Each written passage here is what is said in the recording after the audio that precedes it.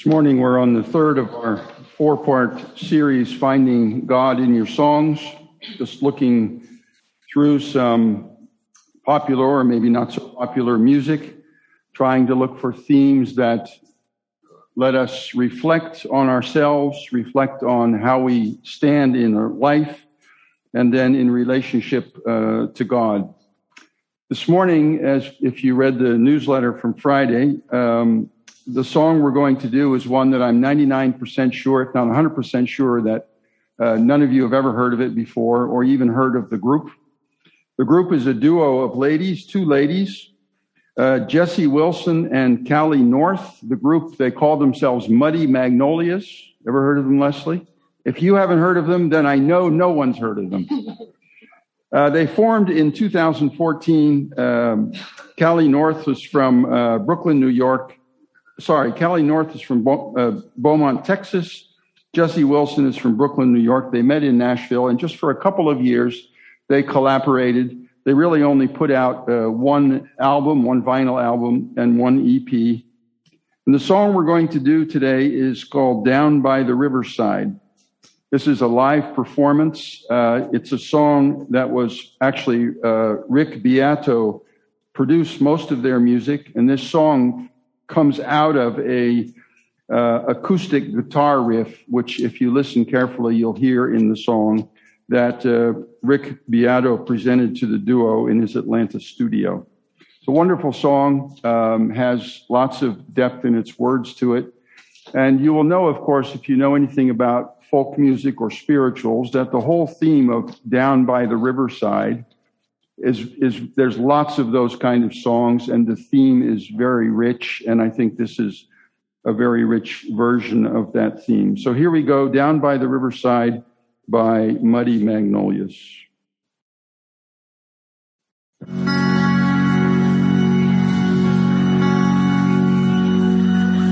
Cast away my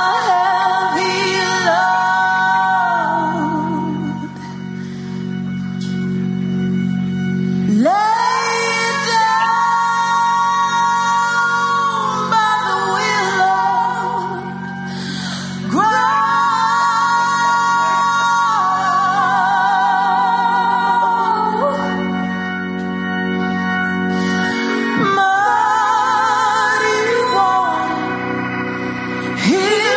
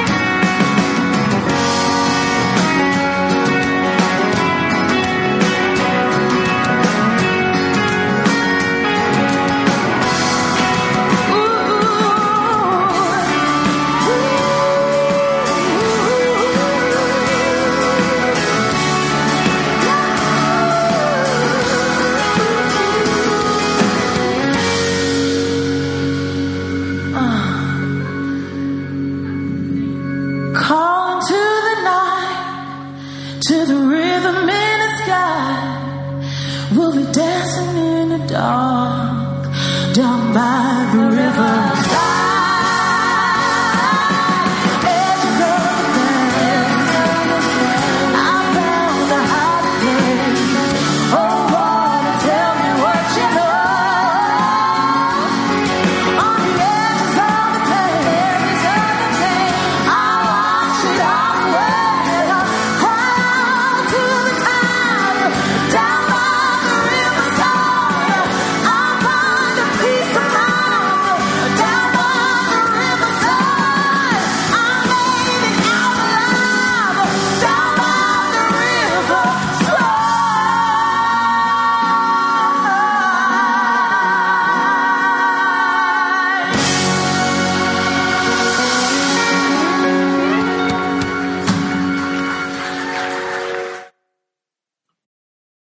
Calling to the night, to the rhythm in the sky. I'll be dancing in the dark. I'll be waiting in the blues. Won't you lay your harvest down? On the edges of the pain, I wash it all away. Cast away my heavy load, lay it down by the willow grove. Muddy water heals my soul. Going to rest my burdens down, fixed upon that starry crown. I find a peace of mind. This is my favorite. I made it out alive down by the riverside. Most of us, I think, have something with water. We enjoy the ocean. We enjoy the stream. We enjoy being around water. We enjoy hearing it. We enjoy feeling it. Some of us enjoy swimming in it. 20-some years ago, when Cindy and I lived in Amsterdam, and I was going through a tough period of some mental and other things, some struggles, some crises. I don't even remember how it happened or what. I remember how it happened. I don't remember exactly why it happened. I ended up buying a boat. If you know anything about Amsterdam, Amsterdam is a city of canals. So I bought my first boat, was a little tiny boat with an outboard motor. And we just sailed around on the canals of Amsterdam in this little outboard motor. And then the boat that you see here, this boat on the left called Oklahoma, was our second boat. It was a little bit bigger and a little bit steadier. And we were able to take people with us. And this picture was actually taken during sail 2005. The North Sea Canal is about 10 miles, goes from the ocean into Amsterdam, and all the tall ships and all the huge ships sail in, and all the little boats, all the little Amsterdam little boats are allowed to sail with them. It was just an absolutely magnificent day in every single aspect. So I'm one of those ones who just feels very much like water has a cleansing and a refreshing and a renewing. It does that for me. And one of my favorite things is to float in the ocean, not too far out, but just a little ways out, just kind of above my depth, and just reflect and bathe in its infiniteness. And to think about the love of God as this infinite thing that just is, you can't go to its depths, you can't go to its end. Obviously, I know you can get to the end of the ocean, but you know what I mean. For me, it's just a very personal thing that has a great impact on me, and that's one of the reasons why a song like this means so much to me. Of course, throughout the Bible, the theme of river, it flows through the Bible, pun intended.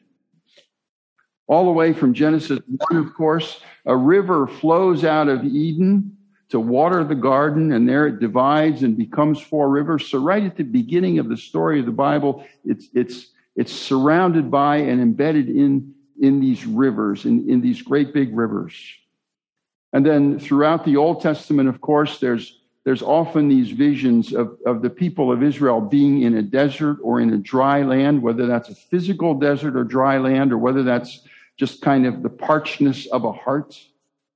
And the Bible is always promising that water will flow out of the rocks and flow over the desert and bring life. And then the Bible concludes with this wonderful vision from Revelation 22, which we will project on the screen, and I'll just read it for you, but it's just magnificent. The very last chapter of the Bible ends with, "The angel showed me the river of the water of life, bright as crystal, flowing from the throne of God and of the Lamb through the middle of the street of the city. Also on either side of the river, the tree of life with its 12 kinds of fruit, yielding its fruit each month. The leaves of the tree were for the healing of the nations. No longer will there be anything accursed, but the throne of God and of the Lamb will be in it, and his servants will worship him." So there's this tremendous vision of when everything is reconciled again, this city in which we'll live, and this stream of water flowing through it. And on the banks, these trees are rooted deep in the water, deep in the soil, and their fruit brings healing to all nations. And for those of you like me who are counting all of the alls in the Bible, here's another one: all nations. But one of the most touching passages about streams and about rivers is found in Psalm 137. Psalm 137 was written while Israel was in captivity in Babylon. I won't give you all the history just for the sake of time, but if you know your Old Testament, you know at a certain point that Israel, because of their sin, was taken out of their promised land and was moved over to the city, taken captive. They were refugees. They were immigrants, slaves actually, in this empire of Babylon as punishment for their sins. There was no hope anymore. They were under oppression and being mocked from their captors. And so one of them, we don't know who, wrote this Psalm 137.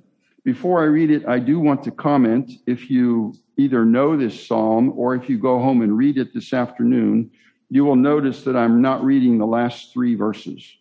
The last 3 verses are some of the most difficult verses in the whole Old Testament to interpret. They're quite violent. And that's just not my topic today. So I'm not skipping them because I don't think they're there or I don't want to do anything with them. I just don't have time to deal with it today. If you want to ask me what I think about it, feel free. I'm happy to do it. But I'm just deliberately skipping over that today. As much as I'd like to say something about it, we just don't have time. So here are the first 6 verses of Psalm 137. "By the waters of Babylon, there we sat down and wept when we remembered Zion. On the willows there we hung up our lyres. For there our captors required of us songs, and our tormentors mirth, saying, 'Sing us one of the songs of Zion.' How shall we sing the Lord's song in a foreign land? If I forget you, O Jerusalem, let my right hand forget its skill. Let my tongue stick to the roof of my mouth. If I do not remember you, if I do not set Jerusalem above my highest joy." So Israel's in captivity in Babylon. Their hope is gone. They're under oppression and mocking and taunting from their captors. They use the word torment. So they go down to the river and they weep. And they hang their lyres, their harps up in the willow trees. And there they are. And what do they do while they're there? They remember Zion. The captors, of course, are taunting them. Sing some of these songs about this great city where you came from that you know is now destroyed. Come on. Show us a little patriotism. Sing that national anthem.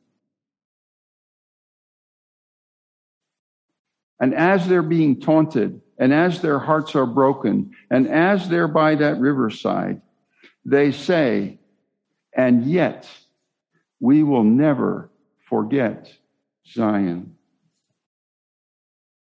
Even if we lose the ability to use our right hand,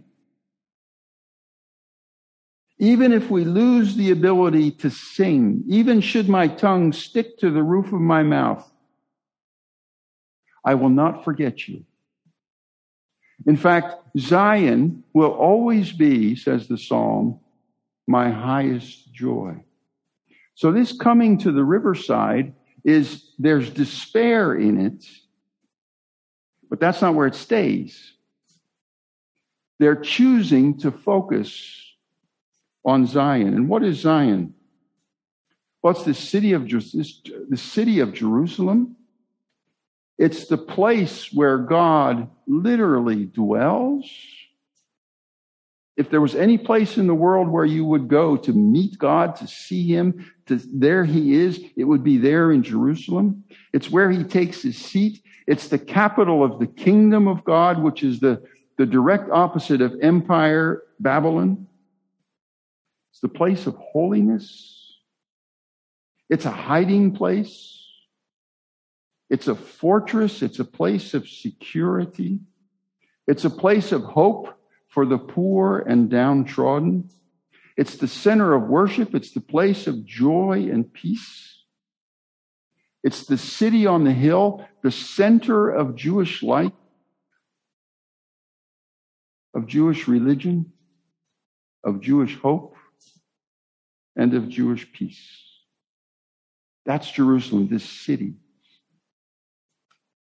And down by the riverside, with broken hearts, and hearing the taunts of their captors, Israel lifts its eyes up and remembers this city in the middle of their despair. But in the New Testament, something changes. Jesus joins the Samaritan woman at the well on that hot afternoon. You may remember that story. She recognizes that he's a prophet. And she says, our fathers worship on this mountain, the Samaritans worship on this mountain. But you Jews say that Jerusalem is the place where people ought to worship. And Jesus says to her, woman, remember, believe me, the hour is coming when neither on this mountain nor in Jerusalem will you worship the Father. Something's fundamentally changing here. The woman says to him, I know that the Messiah is coming, and when he comes, he will tell us all things. And Jesus says, I who speak to you am he. I am the Messiah. And then a little bit later in the same Gospel of John, the Jews are arguing with Jesus. And they say to him, what sign do you show us for doing these miracles that you're doing? And Jesus says to them, he's obviously standing right on the Temple Mount there. He says, destroy this temple and in 3 days I will raise it up. And the Jews said, it took us 46 years to build this temple. And will you raise it up in 3 days?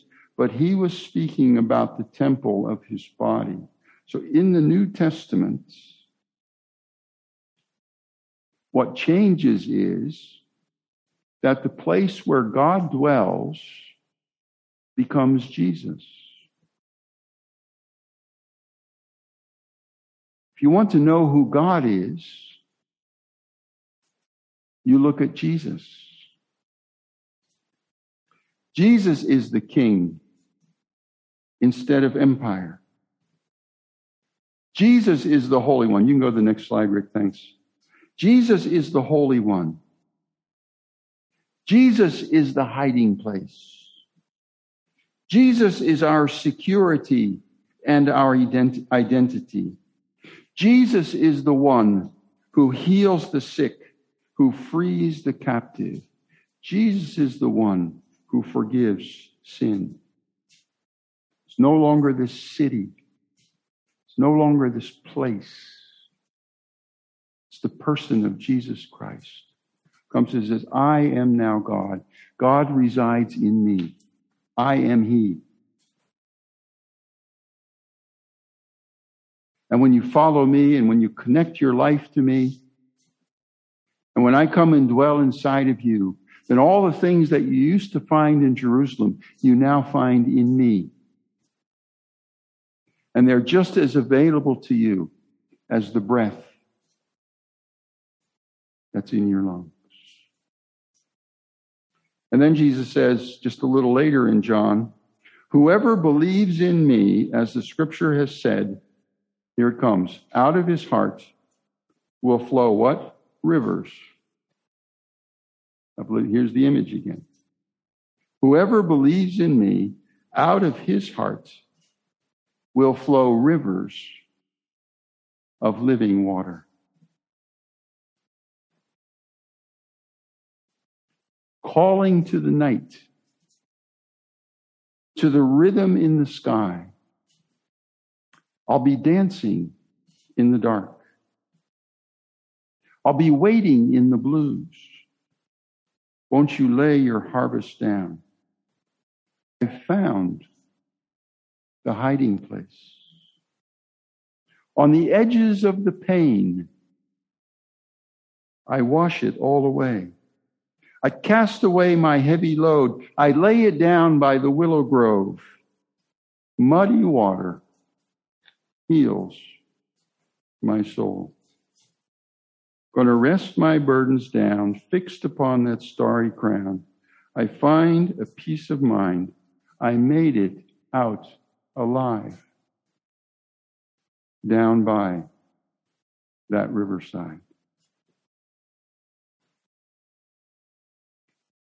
So for us as individuals sitting here, whatever's happening in your life today, whatever phase you're in, wherever you find yourself, and for us as a church, we're going to be installing new officers today, starting a new season, starting a new thing, not totally new, but new in some ways. There's number one in this song and in this Bible passage, the invitation to be honest about how we're doing. Where is your darkness? Where is your pain? Where is your heavy load?